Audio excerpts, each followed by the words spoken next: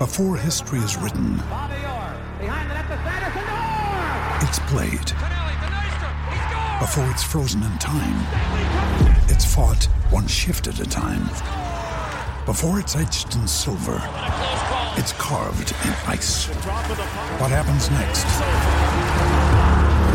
will last forever. The Stanley Cup Final on ABC and ESPN Plus begins Saturday.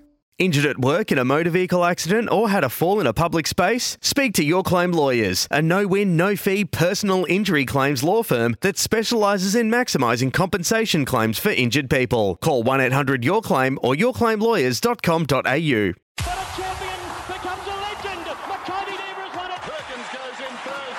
What a legend. What a champion. Welcome to This Is Your Sporting Life with Peter Donegan for Tobin Brothers Funerals, celebrating lives. As always, a delight to have you with us for This Is Your Sporting Life for Tobin Brothers Funerals, celebrating lives. Today we celebrate the life of a man who played for 3 clubs, nearly clocked up the magical 250-game barrier. He carries one of the most famous names in football, and he joins me in the studio. Paul Hudson, Hutto, welcome to you. Thanks, Pete. Thanks for having me. Nice to have you along. You're looking fit, as always. You always look fit on the footy field, and you look in pretty good shape. I'm probably a few kilos above my playing weight back in the day, but I tend to put it on all over, not in one particular spot, so I'm a little bit more thick-set these days. You're still pretty active? Try to, yeah. Exercise every morning. I actually, at nearly being 50 next year, still playing over 35s, and I had with the Marsland Bald Eagles, which are a group of guys, Bernie Crimmins, who was Peter Crimmins' brother, and instigated the Marsland Bald Eagles, and a few ex-Hawthorn players were involved. Mark Graham, Daniel Harford, Richard Taylor, I could name a few. And it's something I've been involved with. I said if I could get to 50 playing supers, I'll be happy, so I'm not far away. What's the best part about still being in that team environment at times? Is it just the fact that you can get together with your mates and talk a bit of rubbish and get out there and still have a kick, which you enjoy, obviously? Oh, look, I grew up, as we'll talk about, knowing nothing else, really. It wasn't forced down my throat by my old man, but I was just always around it. As a kid, going to training with Dad and getting kicked off the oval because the seniors had to train, I'd find myself down the end of the oval practising my craft. I look back on it, one area of the ground I probably could have a kick is around the goals and not get in the way. So I look back on that. They were special times because Dad worked extremely hard in the hotel and growing up, so I didn't see a lot of him that way. And then he said, he would never coach me. Well, he coached me at under 10s because no one at school, no parent would take on the responsibility, so he coached me at under 10s. And then the opportunity came as a 15-year-old. I was quite happy playing or helping out and just assisting for the Hobart Football Club. And I was at school at the time, at Hutchins School, and this particular pre-season, they were short. A couple of the guys said, well, can you just stand in a pocket and make up the numbers? Well, I've ended up kicking 5 and finding myself playing my first senior game not too far after. So that was interesting in itself because if you asked Dad, he had to run that by my mum. So Mum was very nervous on the day of my first senior game at 15, playing for Hobart in Tassie at the time. So I think she had the thermos, as you do back in those days, and I reckon half of it was full of Scotch whiskey, to be honest. So, and what a first game it was because I broke my scaphoid and I was out for the next 12 weeks. Oh, gee. So, but that's the way it goes. What a journey, and we're going to talk about that. How is your dad going, your famous dad? Yeah, look, Dad's great. We've recently, probably over the last year or two, done a lot of father and son speaking engagements for football clubs because, look, we get along really well, and I've heard all of his stories and anecdotes, and I still start laughing by the time he finishes them. And it's just something that we love doing together as a father and son. I suppose something we've got to look forward to in a few years' time is people probably don't join the dots on this one, but he played in the 71 grand final. I played in the 91. It's going to be my 30-year reunion. It's going to be his 50. So to be able to go to a reunion with, especially with 50 years, and Dad is pretty special. So we've got a good relationship out of footy as a result. We're going to be talking about your career, but his career, that 71 grand final, what does he say about that? Because it was widely regarded as one of the more brutal grand finals, the more punishing physical grand finals that we've ever seen. Yeah, and look, a lot of people don't realise this, but obviously Cowboy Neal got Dad. Rearranged his ear. Yeah, in the first quarter and knocked him out. So Dad can't remember, and I couldn't think of anything worse, having been in a grand final and not remembered it. And I think that's what gave Dad so much joy, to be able to sit back in the 91 and see, and Dad talks about this, to be able to watch me go through it when he can't remember it was pretty special. Does he remember that kick, the one that everybody talks about in the last quarter where Barry Lawrence was standing on the mark and as it turns out, your dad got a bit too close to him?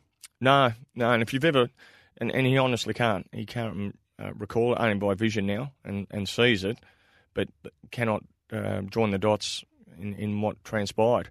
And it's funny, I don't know if you've ever been knocked out. I had a good head that people wanted to knock me out and was knocked out a couple of times. It's not in my nature, that's for sure. And there's a funny story about Dad. The only part he could remember, and you can only, when you get knocked out, you can sort of only remember maybe a small part of something. Well, it was at half-time and he tells the story. And I think it was Robert Day, and correct me if I'm wrong, but Robert Day, and he got knocked out too, and they were deciding who to put back on at half-time, and Dad's lying there, and he can remember just lying there on the bench, and they were talking to Robert. I said, who are we going to put on? So I said to Robert, you're right to go on. He goes, yeah, which way are we kicking? He goes, he's in a bit of trouble, so he didn't get to go back on, and Dad did. So we talked about Tassie and the influence that your father had with football in Tassie, and of course you being a famous Tasmanian. There is a lot of talk at the moment. There seems to be this momentum that is building towards a Tassie team. Do you think the day will happen, and will it happen soon? I'd like to see Tassie being there. I know Dad played a part in the task force initially when they were looking at doing that. It's very hard when you're not there, down on the ground. I'm not sure. I don't want to be saying things out of school, but I think to be truly national, yes. They've got two great venues in the state, both north and south. The one thing I will say, and I was probably as guilty as any in Tasmania's mindset when it comes to the north-south rivalry, and we all know that. For Tassie to be successful, I think that really, really does need to change that culture to become one. If the team is formed, it's almost got to be in the capital, doesn't it? It has to be Hobart-based, but then you have to find a model where it shares time between both of those venues that you spoke about. Yeah, and that makes sense. Yeah, having a base, so you're not spending less time travelling, gives you more time to, work on game plans and the like.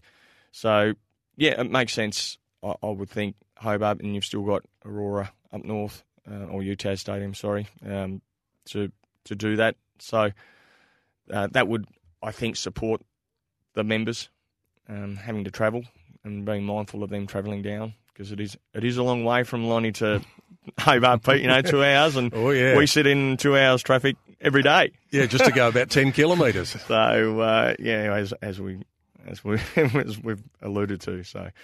Now, Hutto, you mentioned the fact that you haven't been on the ground that much, but you've got a connection with Tassie now, and it's something to do with the job that you've got at the moment. Tell us about that. Yeah, well, 2.5 years ago, I stepped away from footy for the first time in 38 years, having grown up and been a part of it, and coaching and AFL level coaching for 10 years was great. However, we extended our family, and before I touch on that, I suppose this is one thing that you don't understand and comprehend at the time when you play AFL, VFL footy, and Dad did it to me by playing over 100 games at a club. It gives you a chance to at least be father-son. You've got to be good enough, but at least that chance. Well, I'm pretty proud that I looked around and to be able to have two clubs that my boys can.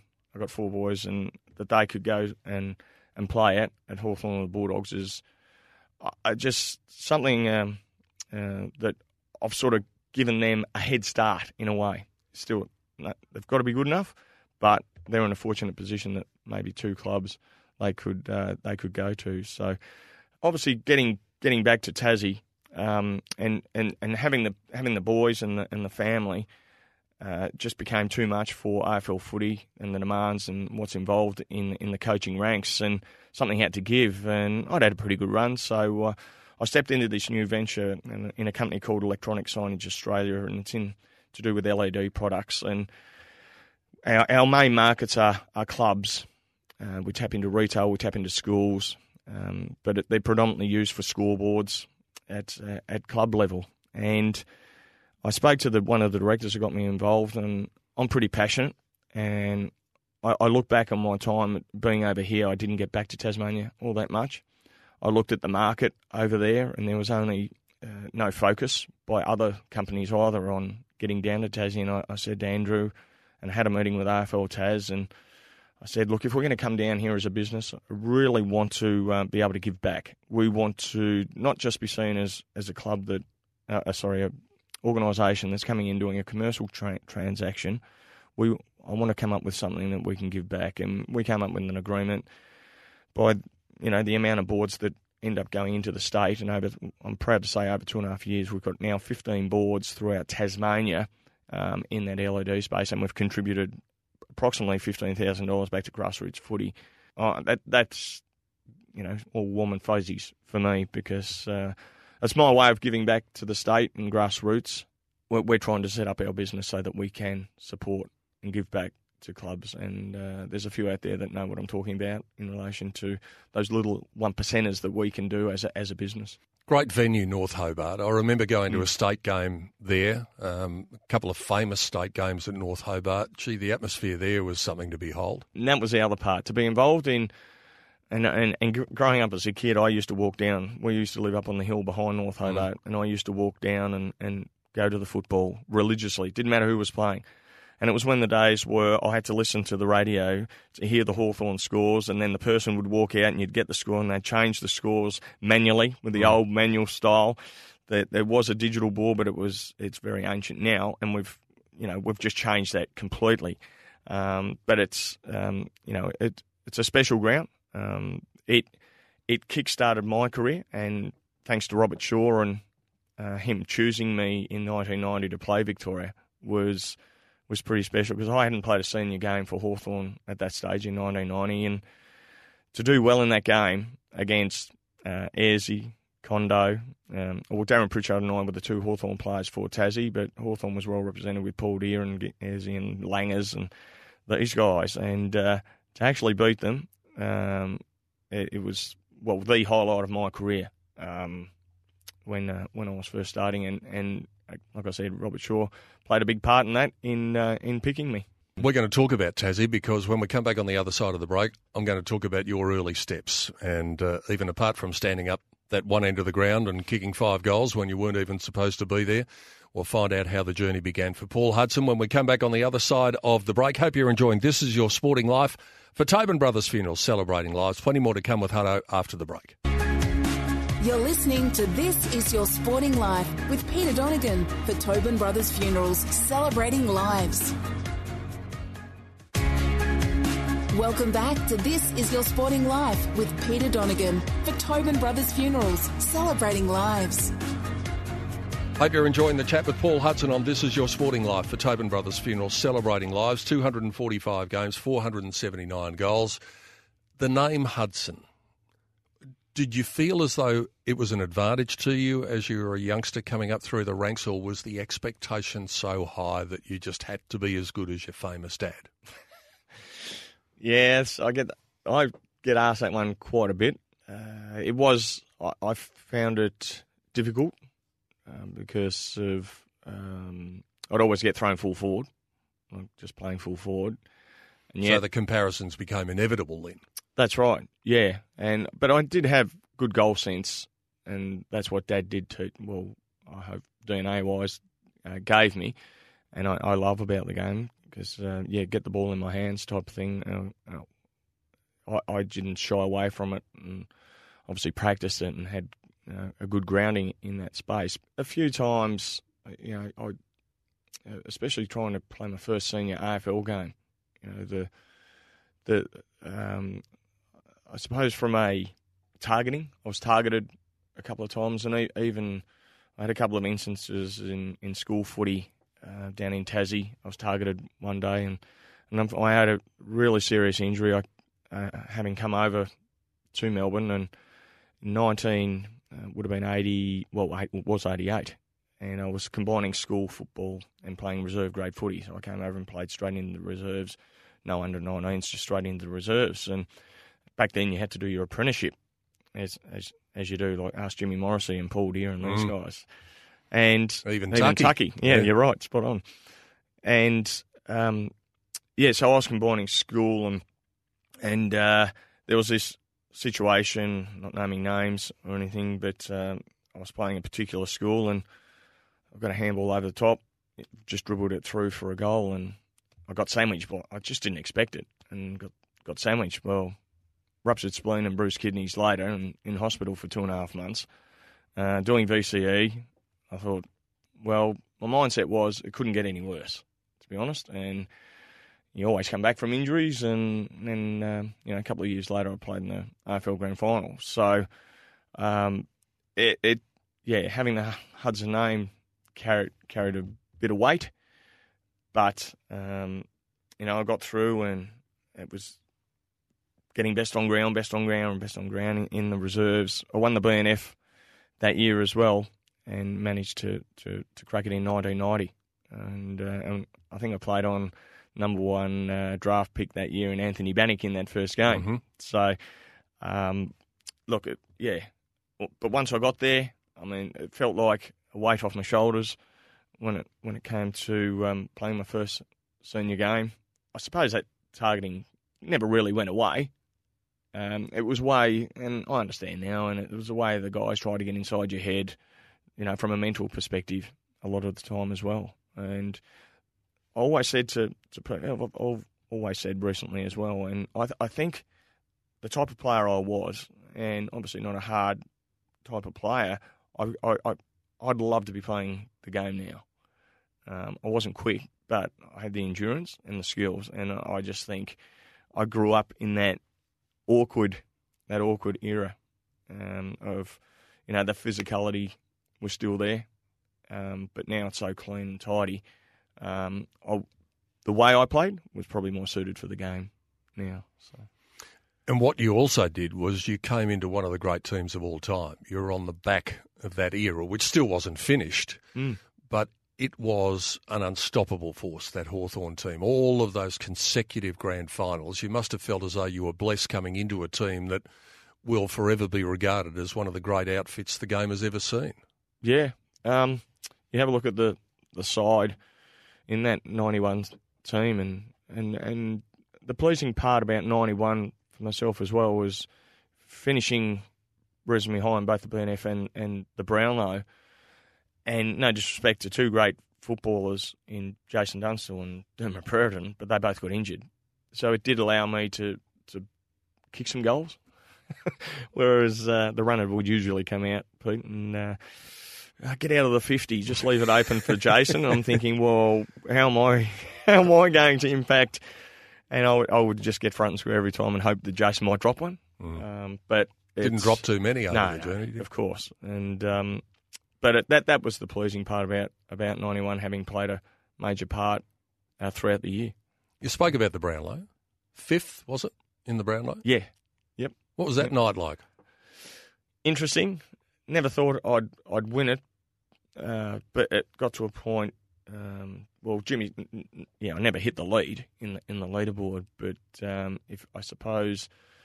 if you're going to get someone win the Brownlow, Jimmy Steins' year, obviously, you don't mind, and it's good to see a ruckman. Like even now we're hearing the midfielders award and so forth. Pardon me. It was great to see Jimmy win it. Growing up as a kid, again, I never dreamt of winning the Brownlow.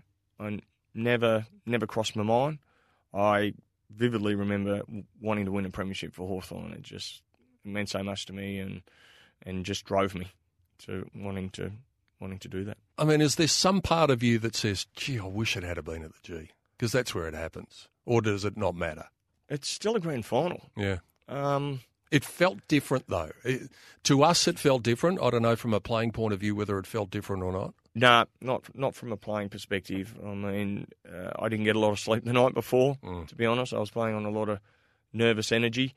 And no, I mean, you're so focused on the game that you take in what's going on around you and the noise and so forth. But, the national anthem, it still felt like a grand final to me. The others, for myself and Andy Gowes and Steve Lawrence and the guys who only played in that grand final and on Waverley would probably all say the same thing. Whereas, Jason and Dermot might have different opinions because they played at the MCG. But I must admit, it was very rewarding 2005 when I went down the coaching path and I was coaching Gippsland Power. We won the grand final in 2005 to be the last TAC Cup club before that pre-game stopped. So that was special. As it turns out, Hutto, it was a good time to arrive because that powerful era of the Hawks was about to come to an end. It couldn't go forever. It seemed as though it did go forever for those of us who supported other teams in the 80s and early 90s. But what about your time overall at Hawthorn? Interesting. It was a little bit of a roller coaster ride, and it didn't finish the way I wanted to. To be portrayed on walking out on the club was hurtful for me at the time. I remember I was quite transparent with the club, and poor old Kenny Judge was the coach at the time, and we'd had meetings and discussions, and I remember when I'd made that decision to go to the Bulldogs, and that in itself was interesting. I saw on the news that night that that was portrayed that I'd walked out on the club, and if I had my time again, I wouldn't change going to you win some, you lose some, and we'll probably talk about that. But it was at a point where I had to do something in my career and to step away, and it helped become my own person in a way by going over to the Doggies, and hopefully I could transfer what I'd experienced and done, and that's what Terry Wallace could see, and that I could bring to the Bulldogs, and to do what Brisbane, it was nearly a mirror image as to what they did this year. To go from, I think we were the last or second last, to a prelim final and lost by 2 points was an amazing effort by the club, and to reach the prelim, 98 as well. So to be a part of that was quite special. But I mean, if you had to see my bedroom growing up, Pete, it was Doonas and posters and the paraphernalia in my room as a kid. And people say, look, who do you choose between, the Hawks and the Bulldogs? Well, I would probably have to say, I mean, I love them both. I really do. And I don't choose between them. But growing up as a kid probably gets Hawthorn across the line if you were to choose, that's all. So it was a special club, special people. Still keep in touch with a lot of Hawthorn people to this day. You said you could identify or you get your own identity when you went from Hawthorn to the Bulldogs. That family tie, if you like, had been broken to a certain degree. Here you are. Did you find you were revitalised a bit? Was it a bit of a fresh start for you? Did you get that spring back in your step again? I did. It took a little while because I was in and out in that first year, in the 97, and obviously coming in for the prelim and so forth. But I had my own individual goals, and to be picked All-Australian in 1998, I've probably got Malcolm Brown to thank for that, because I've heard some funny stories in relation to my selection in that year. So to be able to get that club back up and running when it was rattling tins was so, again, rewarding, and I think that's why I love this game. And we touched on coaching even at a younger age, the younger brigade of Gippsland Power. It's so rewarding in what you can do for a football club, because we're journeyman, or I was, in a way, going to different clubs, but to be able to assist that club and now see it survive and do well, and it was quite emotional sitting in the crowd a couple of years ago, just watching the Dogs. Everything went right, whereas 97, everything went wrong, to be honest. We had Danny Southern, get a week, for a trip. Well, that's never happened. And the only time it happened, got Paul Diamantina sitting in the stands. And I'm sure if we, a couple of things had to go on our way, decisions and... goals that might have been points and points that might have been goals. Yeah, I still swear it was a goal. But everybody does. Yeah, but we didn't have video replay and the goalposts were toothpicks and so forth. But that's footy. Mate, the way things are going, even if we had video replay, we mightn't have got the same thing, or mightn't have got the right decision anyway. Well, yeah, it's a tough one, isn't it? Yeah. But it was a remarkable time for the football club. As you said, it was so close to being out of business, and we only had to see what happened to Fitzroy a couple of years previously, that it got to the point of no return. And here was this football club that had got off its knees and was that close to a grand final. It was an extraordinary Cinderella story, if you like, even if it didn't make it all the way to the big one. No, exactly. That year as well, I mean, the facilities weren't great. We were getting up at, when it was dark, pre-season, Skinner Reserve, these type of ovals around the Winton Oval. It wasn't ideal, but that probably typified the club. The willingness to work hard, do whatever it takes, and that came through. And I suppose we had the three amigos, as in Jose, Dimmer, and Libba. That relentless wanting to win, combined with some talent and hard work, got us to those two prelims. I think a lot of players probably would hope that they end their careers as one club players. It was 2 for you at that stage, and it was going to be 3. How did that all come about? Richmond. Terry Wallace was quite transparent in wanting to promote the younger guys. I was getting towards the end of my career. I was contracted to the club.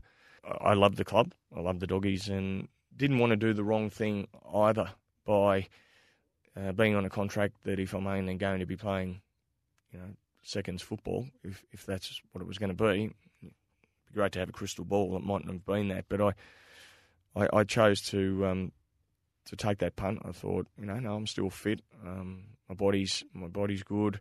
My manager at the time, who's unfortunately now no longer with us, he knew Danny quite well, and we know I was Spud, but it was. We might talk about that in a moment, just indirectly, because Danny was very supportive of me going to Richmond. But I can categorically say now, and I know, that it wasn't Danny's decision for me not to have played the only 3 games that I did play. I think I kicked about 50 goals for Coburg. Alan Richardson was a coach at Coburg at the time, and Danny really, really struggled with having to confront me week after week after kicking maybe, let's say, 5 goals, 6 goals. No, we're not picking you this week. Well, when I was at St Kilda, when he ended up getting involved down there, he was so apologetic. And I said, Spud, you don't need to be apologetic. I understand. Don't take it to heart. My memories of Spud are all happy. How's this? The night before the grand final in 1991, Mike Williamson, who's no longer with us either and was an MC at my first wedding, he ran shopping centre promotions with the handball competitions. And I wanted to keep my routine the Friday night. And I ended up going out to Waverley Gardens doing a handball competition with Spud on the night before the grand final. And I couldn't have thought of anything better to do. We had that sort of bond early on. His involvement at St Kilda, he came into one team meeting and review that I did for Sandringham St Kilda players, and he ended up taking over. He's so passionate and wanted to get his message across, and this generation just didn't know how to take it at the time in the meeting, and it just makes me smile when I think of the stories of Danny, and I think that's a reflection of the type of guy he was. And one was the Essendon game that the Bulldogs beat Essendon in 2000.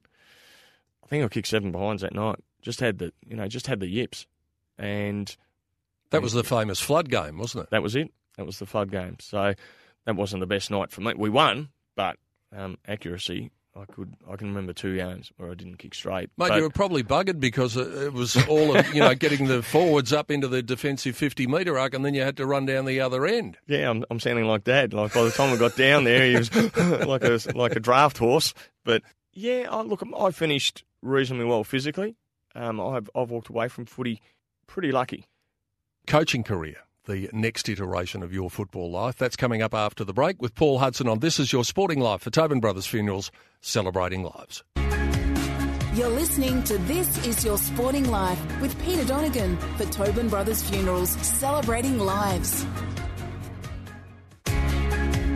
Welcome back to This Is Your Sporting Life with Peter Donegan for Tobin Brothers Funerals, celebrating lives. Paul Hudson is my guest on This Is Your Sporting Life for Tobin Brothers Funerals, celebrating lives. So, Hutto, we've covered the playing days and then the coaching bug hit. And you actually, as you mentioned, you got to coach an underage team, and there were a few handy players that you had in your tutelage at that stage. I had this passion to want to stay involved in footy. And actually, Tony Liberatore and I were doing our coaching courses whilst we were still playing. When I retired in 2002, I found myself very close to nearly going back to Tassie, but that didn't eventuate, and I ended up taking a job, healthy lifestyle program through the health services up at Leongatha. I knew I'd get involved with the football club as well, and quite a good one for ex-VFL, AFL players that have gone through Leongatha. Knew Andrew Dunkley was going to be involved as well. To be able to go up there with Dunks and have a good time from a football. I was involved in the community with the health service program. Dunks had enough after 1 year and wanted to. He started up, and he still has a successful machinery business down at Yarram. And he'll thank me for that plug too, I hope. And then I took over. Obviously, stepped up and took over the coaching role there for the next year. And then, having been involved with the community there, the opportunity presented to coach down at Gippsland Power, which I think, having done that little stint prior, opened my eyes. I thought, no, this is what I want to do, and the apprenticeship, so to speak. This was a good segue to getting into going further, and I was so blessed with the talent that we had, but we still had to perform and win with the talent we had in 05 and rolled into 06, and we only lost the prelim in 06 too by 2 points. But to coach, there were some good stories and obvious stories that came out of 05 with Scotty Pendlebury, Dale Thomas, Xavier Ellis in the top 5 as being picked was a great achievement by them to be picked so high. However, there's a couple of stories there of guys I coached, and Ben Ross jumps to mind, identifying Benny when he was playing at a school game and getting him involved in the program. And Tyson Goldsack, who through the under 19 rule, being very close to not being a part of the squad and so forth, was quite pleasing as well to be. They're two little stories that sort of jump to mind in that rewarding aspect of development and coaching at a younger age. So that those couple of years were great. And during that time, Lee Matthews quite well, obviously through Dad, and we were playing a game. We were playing a game up in Queensland against the Queensland side, and I reached out to Lee, thinking, and I rang the club. I was proactive and rang the club and left a message and said I'd love to, I'm up. I'd love to have a chat and so forth. And he actually invited me into the coaching box up there at the time, and got to do that. And I think he kept that in mind, and I think in the background he kept an eye on me having done that. I think it was a good thing that I was proactive and did that, because a few years later I ended up at Brisbane coaching for a couple of years. So that was 07 and 08. So as soon as I finished at Power, I went up to Brisbane for the 2 years under Lee, and Lee was great. He let me coach in all aspects of the game. So I was sort of quite raw and got to touch, experience nearly all parts of the football coaching caper, being forward coach, coach the Suncoast Lions in the reserves, some development and opposition as well. So within that 2 year period, it was a really good grounding for myself. And then I came back to Collingwood. Myself and Marcus Ashcroft were out of contract, and that's when Vossi came in, and that tends to happen. If you're out of contract, I ended up moving back to Melbourne and went to Collingwood under Mick, and that was 2009 and 10. So to be a part of that grand final experience was great. I was a forwards coach first year, opposition the next, similar to what Bucks did in his 2 years as an assistant coach. And Mick was great in relation to. He wanted me to focus more and not, just really focusing on the forwards and the opposition. So that was a great experience. Obviously, the replay grand final, to be a part of that, it was quite interesting when the siren went. We're just looking at each other a bit numb as coaches, going, what do we do? And I was just talking about this yesterday because what happened, we did the function on the Saturday night, and that was very important, as it turns out. Yeah, and it was a great call by. Look, I'm not sure who made that decision, Eddie, Mick, and all combined. I think it was a combination. Yeah, I think it was, and it was really good to do, and to be around, and they weren't there long. The players weren't there long. They showed up and did the right thing, but it was about getting ready for the next week, and I'm not saying that was the difference, but it definitely played a part in obviously the following week. So, and as it turns out, the team that you beat in 2010 was a team where you would finish up. St Kilda and coaching Sandy in the VFL as well. That's right. I've often spoken to the boys about the difference that you have, because it has to be in some ways a development role for the AFL team. That's the way that it works out. But in some ways that goes against your natural instincts as a footballer and just wanting to win all the time. Is that a fine balancing act that you have to do when you're in that role? Absolutely. Yeah, it's with the alignment, it produces a few curveballs. Yeah, I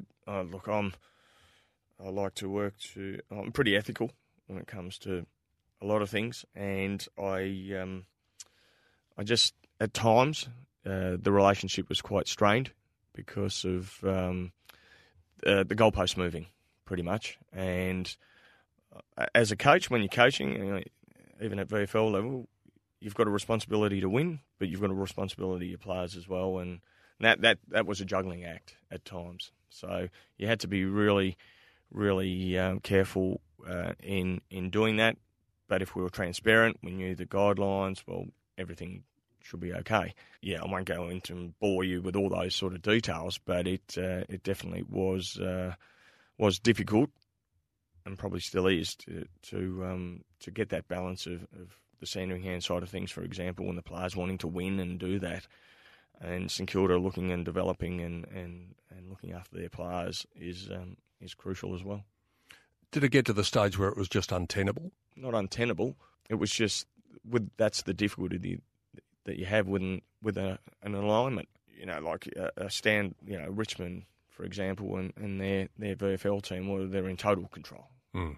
So it is what it is. I think if St Kilda, for example, would prefer to have their own, I would think, their own reserve side, so that it just eliminates those difficult and uncomfortable situations.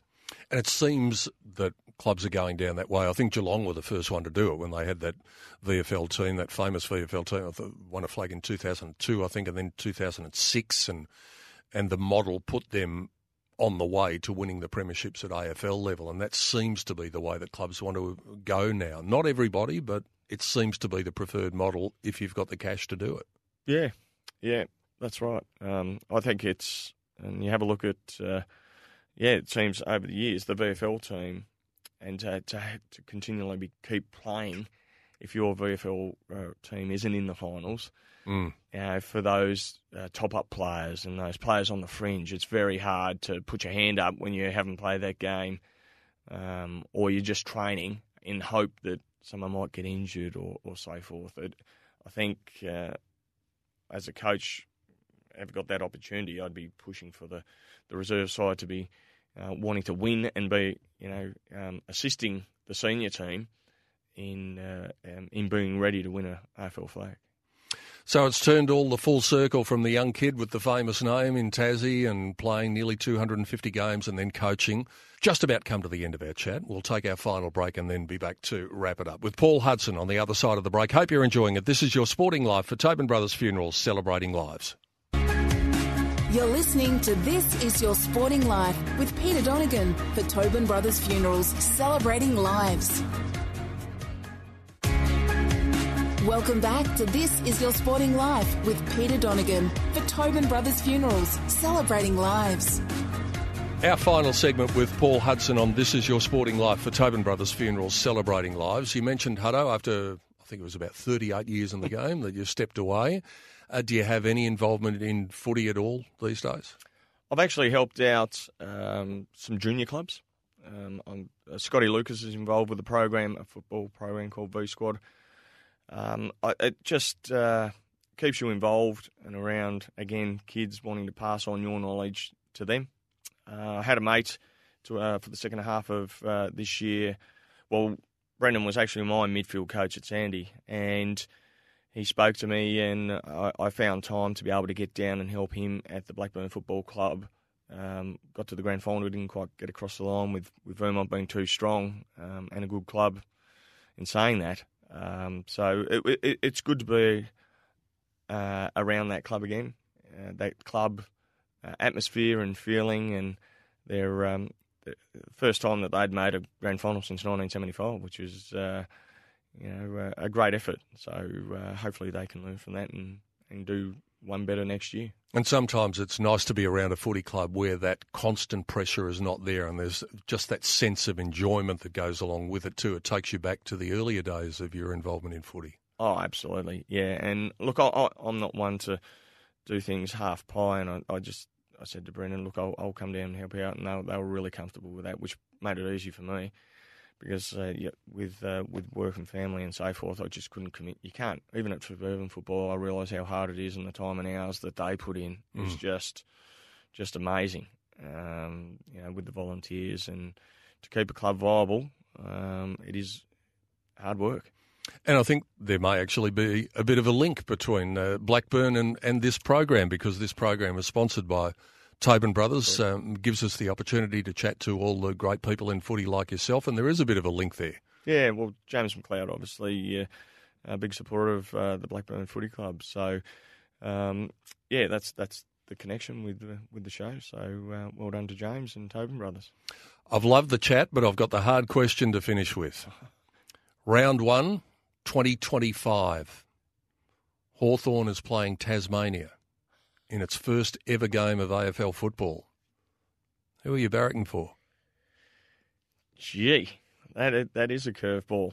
My heart lies with, my heart's with both clubs. It would be. Having loved Tassie growing up and being a part of it, and loving Hawthorn, I couldn't split that one. I might have to go with. Oh, no, I couldn't. Football would be the winner that day. Absolutely. Yeah, good call. It's been a great journey, Hutto. Thanks for sharing it with us. Thanks for having me. Appreciate it. Paul Hudson joining us on This Is Your Sporting Life for Tobin Brothers Funeral, celebrating lives. Hope you've enjoyed the chat, and we'll have another one. Same time next week. Hope you can join us. You're listening to This Is Your Sporting Life with Peter Donegan for Tobin Brothers Funerals, celebrating lives. Sometimes needing new tyres can catch us by surprise. That's why Tyre Power gives you the power of Zip Pay and Zip Money. You can get what you need now, get back on the road safely and pay for it later. Terms and conditions apply. So visit tyrepower.com.au or call 13 21 91.